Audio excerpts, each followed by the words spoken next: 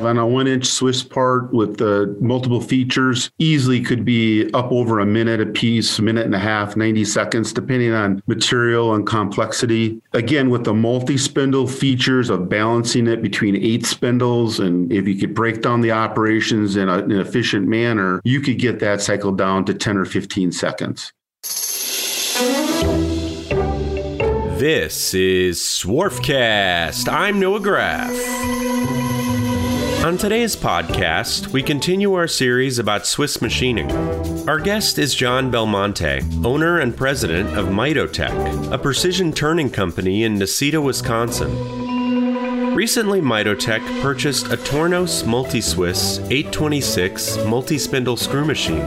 The unique design of the Multi-Swiss enables such quick changeovers, the machine is running many of the same jobs the company has on its single-spindle Swiss machines, but in a fraction of the cycle times.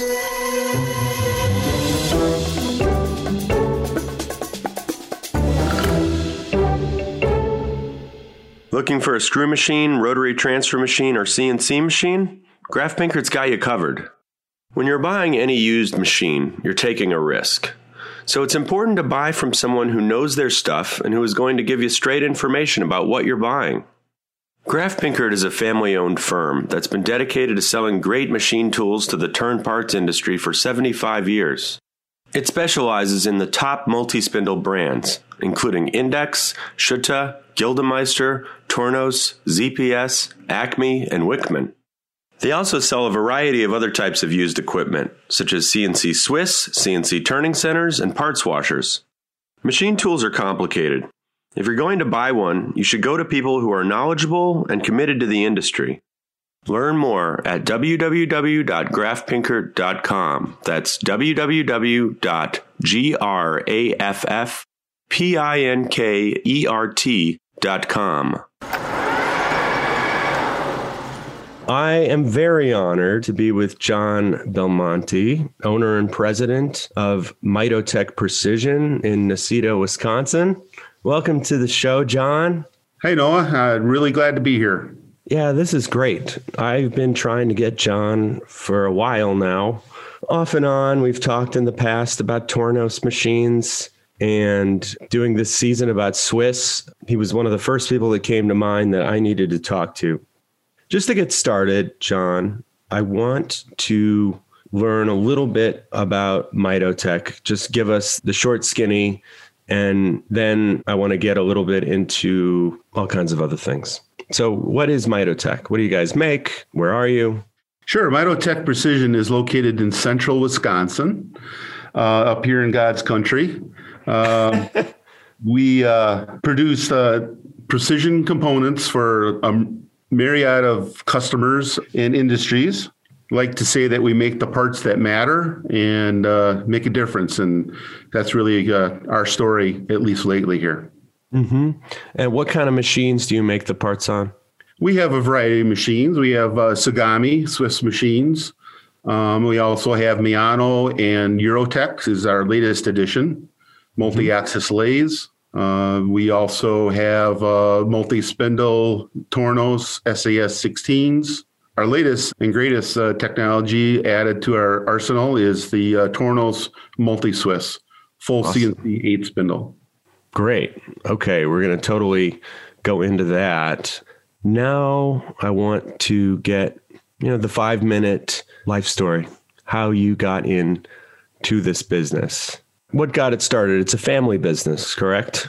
That is correct. Mitotech Precision is ultimately derived from a family business. My grandfather, my uncle, and my father began the business in 1963 here in Necedah, Wisconsin. Mm-hmm. Through the years then, myself growing up in the business, graduated high school, went to college, returned to the business and started pretty much right after that. So before it was Mitotech, it was Necedah, correct? Yes. Necedah Screw Machine Products. Of course, Necedah is the name of our community that we reside in. And we made a change. We made a branding change back in 2018. We just needed to move on from the connotation of the older technology for a couple of reasons. Half the reason I would say was for customer base marketing, easier to sell to the younger and different buyers and engineers that we deal with. Not all of them understood what a screw machine was and what a screw machine did versus what we had migrated to as a CNC Swiss shop. Interesting. Okay. The other part of that story is recruiting. And that's been a huge factor for us, as it has been, I'm sure, for a lot of other shops. We needed to be more modern, and for the younger folks that were trying to get in here as employees, and try to get some interest in working here on some of our high technology production equipment and metrology equipment. After many years of arm wrestling, that's what we settled with. Okay. That is very interesting. So as far as yourself, when you were young, you worked in the summers in the business, and, you're third generation. When you were growing up, did you feel like you were going to follow in the footsteps? I didn't right off immediately. Actually, I was had a little bit of an interest in the legal field. So I was kind of working my way that way through my post-secondary education, but then quickly learned near the end of that I didn't quite have the grades or the test scores that I needed to get where I wanted to in that field. So I chose to come home and put my stamp on our family business and contribute any way I could. And it started out on the shop floor. Okay, so you started out on the shop floor, and you've done a whole bunch of different things over time, right? Yes, sir. Graduated into estimating. My grandfather taught me all the estimating that I needed to know for our Brown and Sharp machines, which we had back at that time. We ended up with up to 34 Brown and Sharps before we started to downsize out of that department. So engineering, screw machine engineering was something I learned and took into very quickly. So you guys started in Brown and Sharps in the 60s. You cut your teeth on that. Tell me how things evolved from there. I mean, now you're using Mayanos, multi-spindles. There's still a place for Brown and Sharps, and you have a few left. Mm-hmm. What was the first CNC machine you guys bought? First went with the CNC controlled Brown and Sharp. That was our first CNC machine. They had the Allen Bradley control on it. And then we migrated to CNC lathes. Mianos, I believe, would be the next machine that we acquired that had a full CNC capability on it. Mm-hmm. And then quickly to the Swiss machines, because we specialize in fairly small parts. Swiss is, in your opinion, is Swiss just the place to be right now? It can be. I think multi-axis capability in a small lathe. A lot of the Swiss manufacturers now have the hybrid version where they don't need the guide bushing. So in the end, you have a very fast multi-axis lathe capable of finishing apart everything that a part would need without secondaries. So we migrated to that, getting the part done. We really love the transition, though, to the non-guide bush features that the Swiss machine manufacturers are offering now. It's been a big help. We don't make a lot of long, slender Swiss product like some Swiss shops would do. We make a lot of complex parts that have a lot of features front and back. Okay. For what industries are you mainly doing parts for? The medical has been the latest and greatest industry that we've really thrived in. Electronics, electrical components. We got some firearm components that we're involved in currently. Bring a few along. You can show us parts. Yeah. Yeah. You bet. This is all right. Hold it up a little bit and real steady. A little bit further back. This is a very complex part we do on one of our multi-axis lathes, 2-inch bar machine. A lot of features on it. I wouldn't say this is our most complex part, but this in the end is a medical device part. Mm-hmm. Goes into a system to inoculate African villages. Whoa. Without a needle. Wow. And you made that on a Mayano, on a triple turret? Sir. Yes, sir. Made that on a Mayano. One of the things you told me before when we've talked was you try to make parts that matter. It's a part to go into humanitarian work. Does this make you feel like you have a little more purpose in what you're doing as opposed to just churning out widgets? Yeah, I think that's exactly, the way we feel about it. And I especially like it when we can, make our team feel that same way, that really what we're doing is for the common good, makes life better in a lot of cases. So it's important for us to emphasize with the team members that, what they're doing, no matter how small it might be, whether it be our needleless injection system or our other components, surgical robot components that we produce, you can't make a mistake or it's going to matter to somebody. And we're very diligent that we don't do that. Yeah. I don't know. My observation with all the different people I talk to for Graf Pinkert or for the podcast is it seems like medical, if you have good medical work, it's like, I don't know, I'm not going to say the holy grail, but that's the gold. That's the treasure. If you can get the right client, is that true? Is it the promised land to make a lot of money in the Swiss business? Well, it kind of does lend itself to have products that, are less likely to be produced offshore or in some other lower cost method. It's highly engineered. We find ourselves in a position where we can make process suggestions to our customers in the medical field, and they seem to take that as good advice as how we can make the part better. We don't design the part for them. That's ultimately their decision. But how can we design the part to manufacture it easier, better, more accurately? That's what we're strong at. How often does a customer say, we want this part done on this kind of machine or this brand of machine? Or does that happen to you at all? Not very much. We do have referrals from some of the machine tool builders. We've got some fairly unique capabilities with the multi-spindle Tornos. It's not that common out in the field. We've gotten referrals from that. And certainly the Multi-Swiss, the Tornos Multi-Swiss has been huge. We're getting referrals constantly that from Tornos through Tornos or through other meat manufacturers that's the machine that, that part needs to be made on. Okay, interesting. So, I know a little bit about the Multi-Swiss selling multi-spindles. I think it's very innovative, and it's something I think a lot of people don't know about. A lot of people don't even know much about multi-spindles. To me, it seems like that would be the most common machine to know about, but most people don't. So explain for people, in a way, it seems like a Multi-Swiss is almost a combination of a multi-spindle, traditional multi-spindle, and a Swiss machine in the way there's a sliding head. It is sort of a sliding head in the different spindles. Actually, it does not have a guide bushing in the individual spindles. It's a fixed head machine. It's a fixed head. Okay. As far as a guide bushing, spindles do move in and out, and that's how they feed to the tooling. But it doesn't have a guide bushing. Okay, right. But they move in and out. So I want you to just explain the machine a little bit for people. Yeah.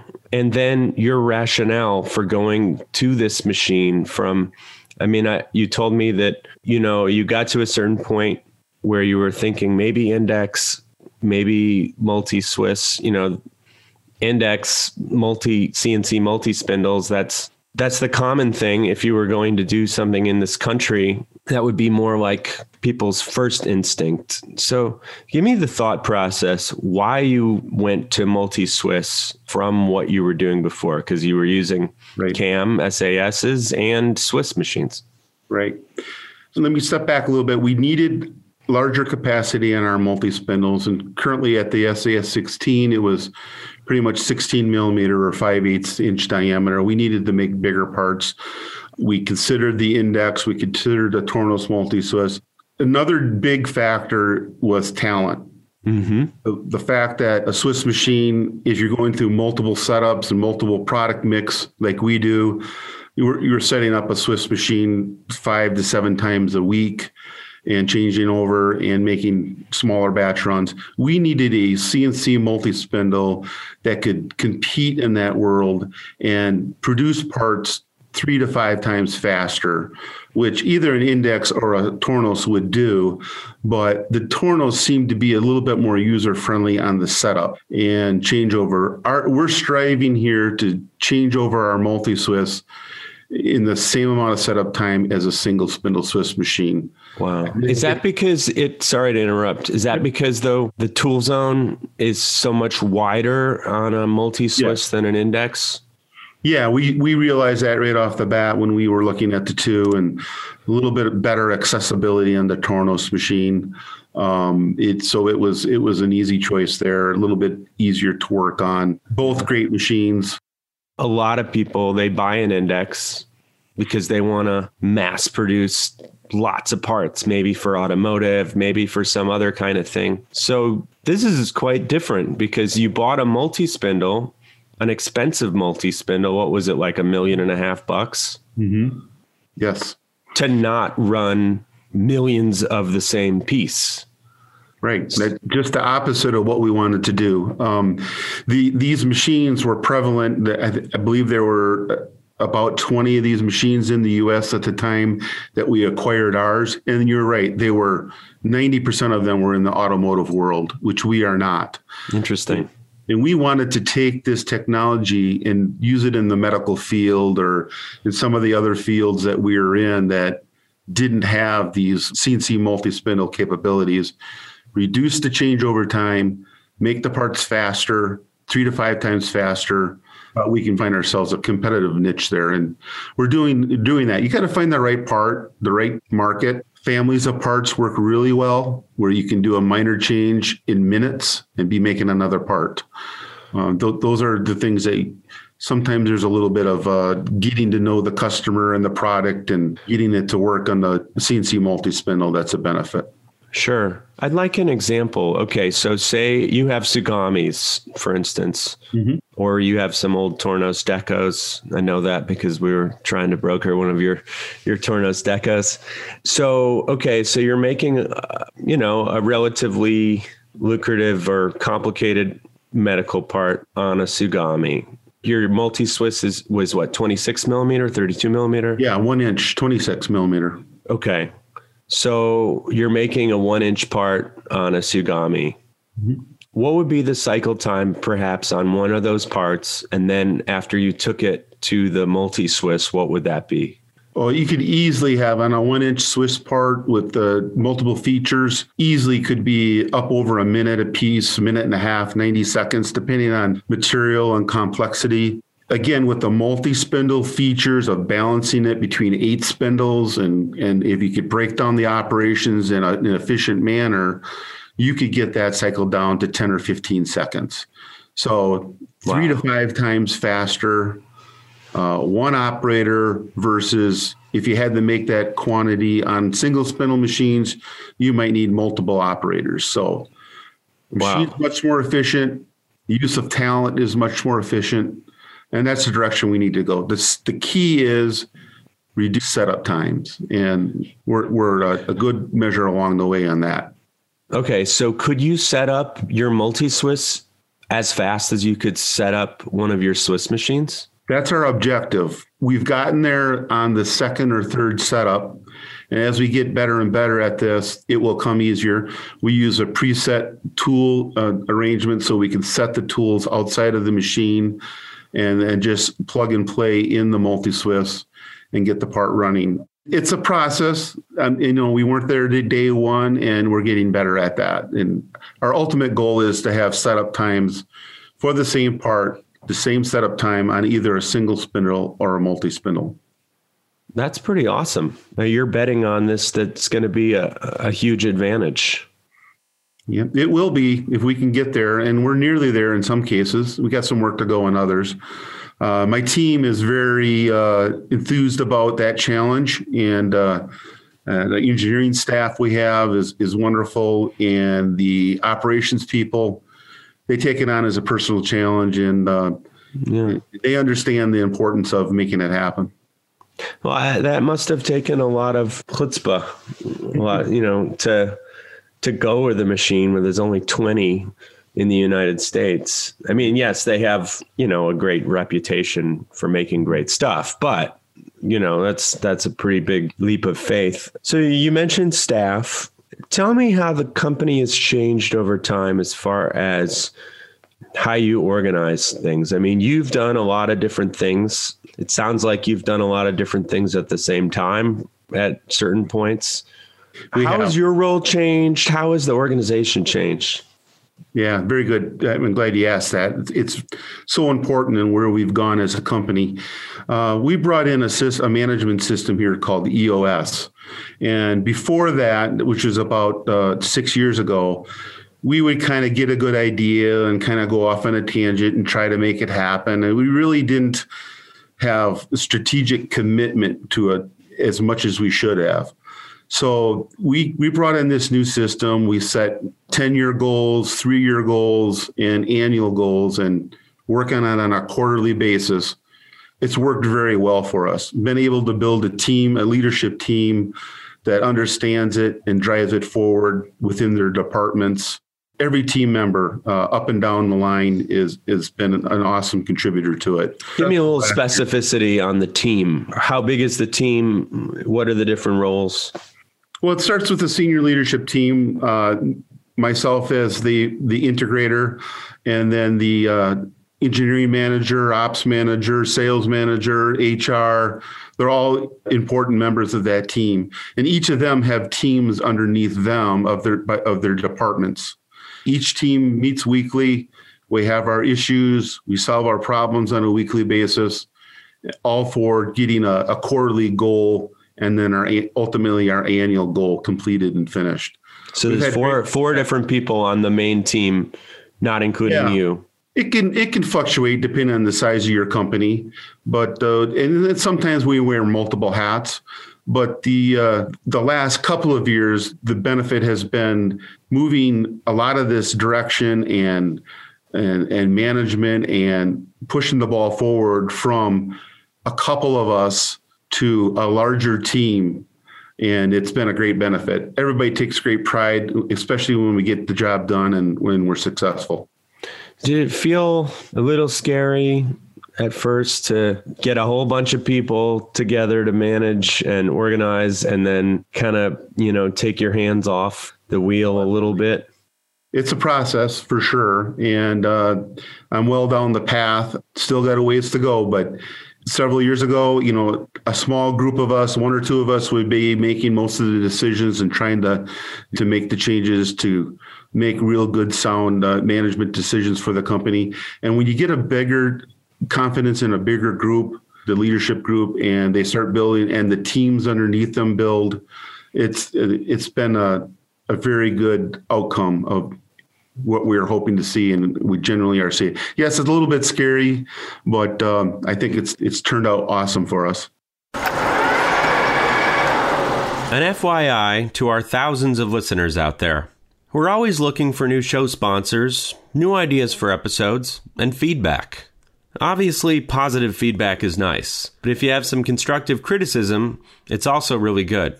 Feel free to send emails to the contact info on todaysmachiningworld.com. If they're interesting, maybe I'll read some on the air. Also, another big mantra is for EOS is having the right customer. Don't be afraid to, you got to remain focused on the customers, that type of work that you're good at and profitable with. Don't just keep a customer around because they've been around for a long time. We've moved on from some customers, and it's really showed up in our bottom line. Interesting. So you've actually just been like, look, I'm sorry, you're not profitable for us to work for, and we're going in a different direction. We've done that in some cases, and some cases it's been a natural move, but absolutely, it definitely can see the benefits of that. Addition by subtraction. Yes, exactly. It is true. A few other questions. When you hear the word happiness, what's the first thing that comes to mind? Well, first and foremost, I think of family, health, good health. That's certainly the first and most important part. But then the next thing is, what do you do that you enjoy, that makes you happy, or you relish, makes you get up in the morning and want to and to us, to me, it's the challenge of being a better leader, doing complex things, solving complex problems that matter, having a great team around me that I can see that they also are up to the challenge, and it makes them get up in the morning too. Having the right people, having the right culture, growing that culture, I think that's a certain amount of happiness that we've realized here in the last couple of years that's a huge benefit to be able to do that. So those are the things that make me happy. How do you have any advice for somebody that wants to change the culture? It's just kind of incremental. You got to hire, evaluate. Everything you do has got to be around your core values. Once you decide what those core values are, what are the most important things to your company, a couple of the ones for us are adaptability, driven, creativeness, reliable, thorough. Those are all characteristics of the people that we look for. Whether they come in with machining talent or not, we can mold them if they have those talents, and we can grow them to be a valuable team member here at Mitotech. Mm-hmm. Maybe it's different with the leadership team, but when you're hiring people in the shop, you're not as concerned with prior experience as just the right kind of person, correct? That's correct. I mean, we will definitely look for the right person that has the machining background. That would be a home run. But the home runs aren't very prevalent these days, and we need to mold our own, build our own. We have relationships with the local tech schools, the high schools. Mm-hmm. We're bringing young folks in, give them the opportunity to experience manufacturing the way it is today, the technology behind it. How many people are in Necedah? Oh, I think the sign on the way in the town says something around 970. Okay. So obviously you're getting people from surrounding areas. Yeah. Does being in a smaller area make it easier to get good talent or harder to get good talent? It makes it easier to get good people. So the talent part of it, you may have to work a little harder on once they get here. But the work ethic, the folks in this area, they enjoy outdoor recreation. They live, to be able to do that. And they need a family sustaining career to support that. And I think that's what we've done really well. Folks that live in this region, in this area, have a German background, a hardworking ethic. And even, I shouldn't say it's just German. There's a lot of ethnicity here that has a strong traditional background for hard work. And so you feel like the young people aren't just bolting, like, I want to explore, get the heck out of this 900 person 2-horse town. You feel like there's plenty of people that just feel comfortable and want to stay there. There is that group. Certainly there is the group that want to leave, but then there's the group that come back after they've left and experienced, whatever they experienced out there in the real world, and they come back to the real world. They want to raise a family in and grow and be a better person. And that's interesting. You see a lot of people come back. You always hear about I went to University of Wisconsin-Madison, and people would always talk about the brain drain. Mm-hmm. Yeah, it's certainly happening. But there are people that just don't, not everybody is in that same frame. There are some that are and some that aren't. And you just have to find the ones, you have to catch the interest of the student early. We're in the middle schools. We're in the high schools. Middle schools. In our region, introducing them to the technology that we have here. It's not old school manufacturing like they might think that their parents told them manufacturing was about. We get the parents to buy in, to allow their kids to learn that the technology is here in our small town. We're saving lives by making medical devices, and you get to be a part of it. And you don't have to move away to a larger city and deal with some of the things that you may have to deal with in those circumstances. Sure. That makes total sense. What's something that you learned last week? Something that I learned last week. And don't give me this. No offense to some people, but they're like, well, I've been learning, all my life, this, whatever. Just tell me one thing, like maybe you saw it on TV or you were at the shop and some tidbit. Don't worry about being so clever. If it's not clever enough, I can just edit it out. Yeah.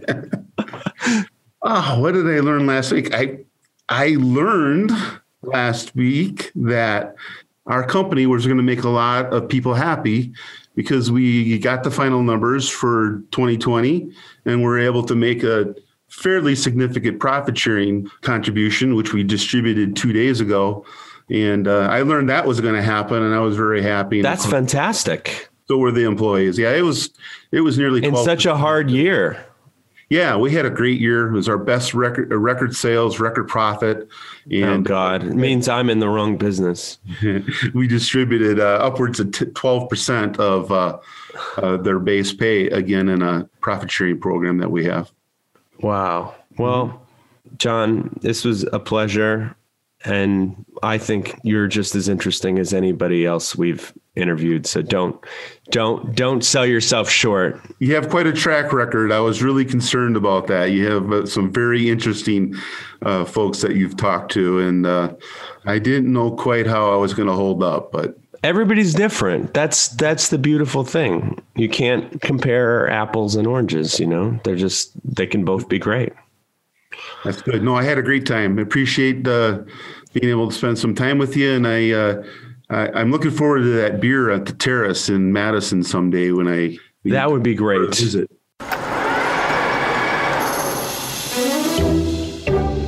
From today's machining world, this is Swarfcast. If you like this podcast, please subscribe to the show on your favorite app and give us a 5-star rating and review.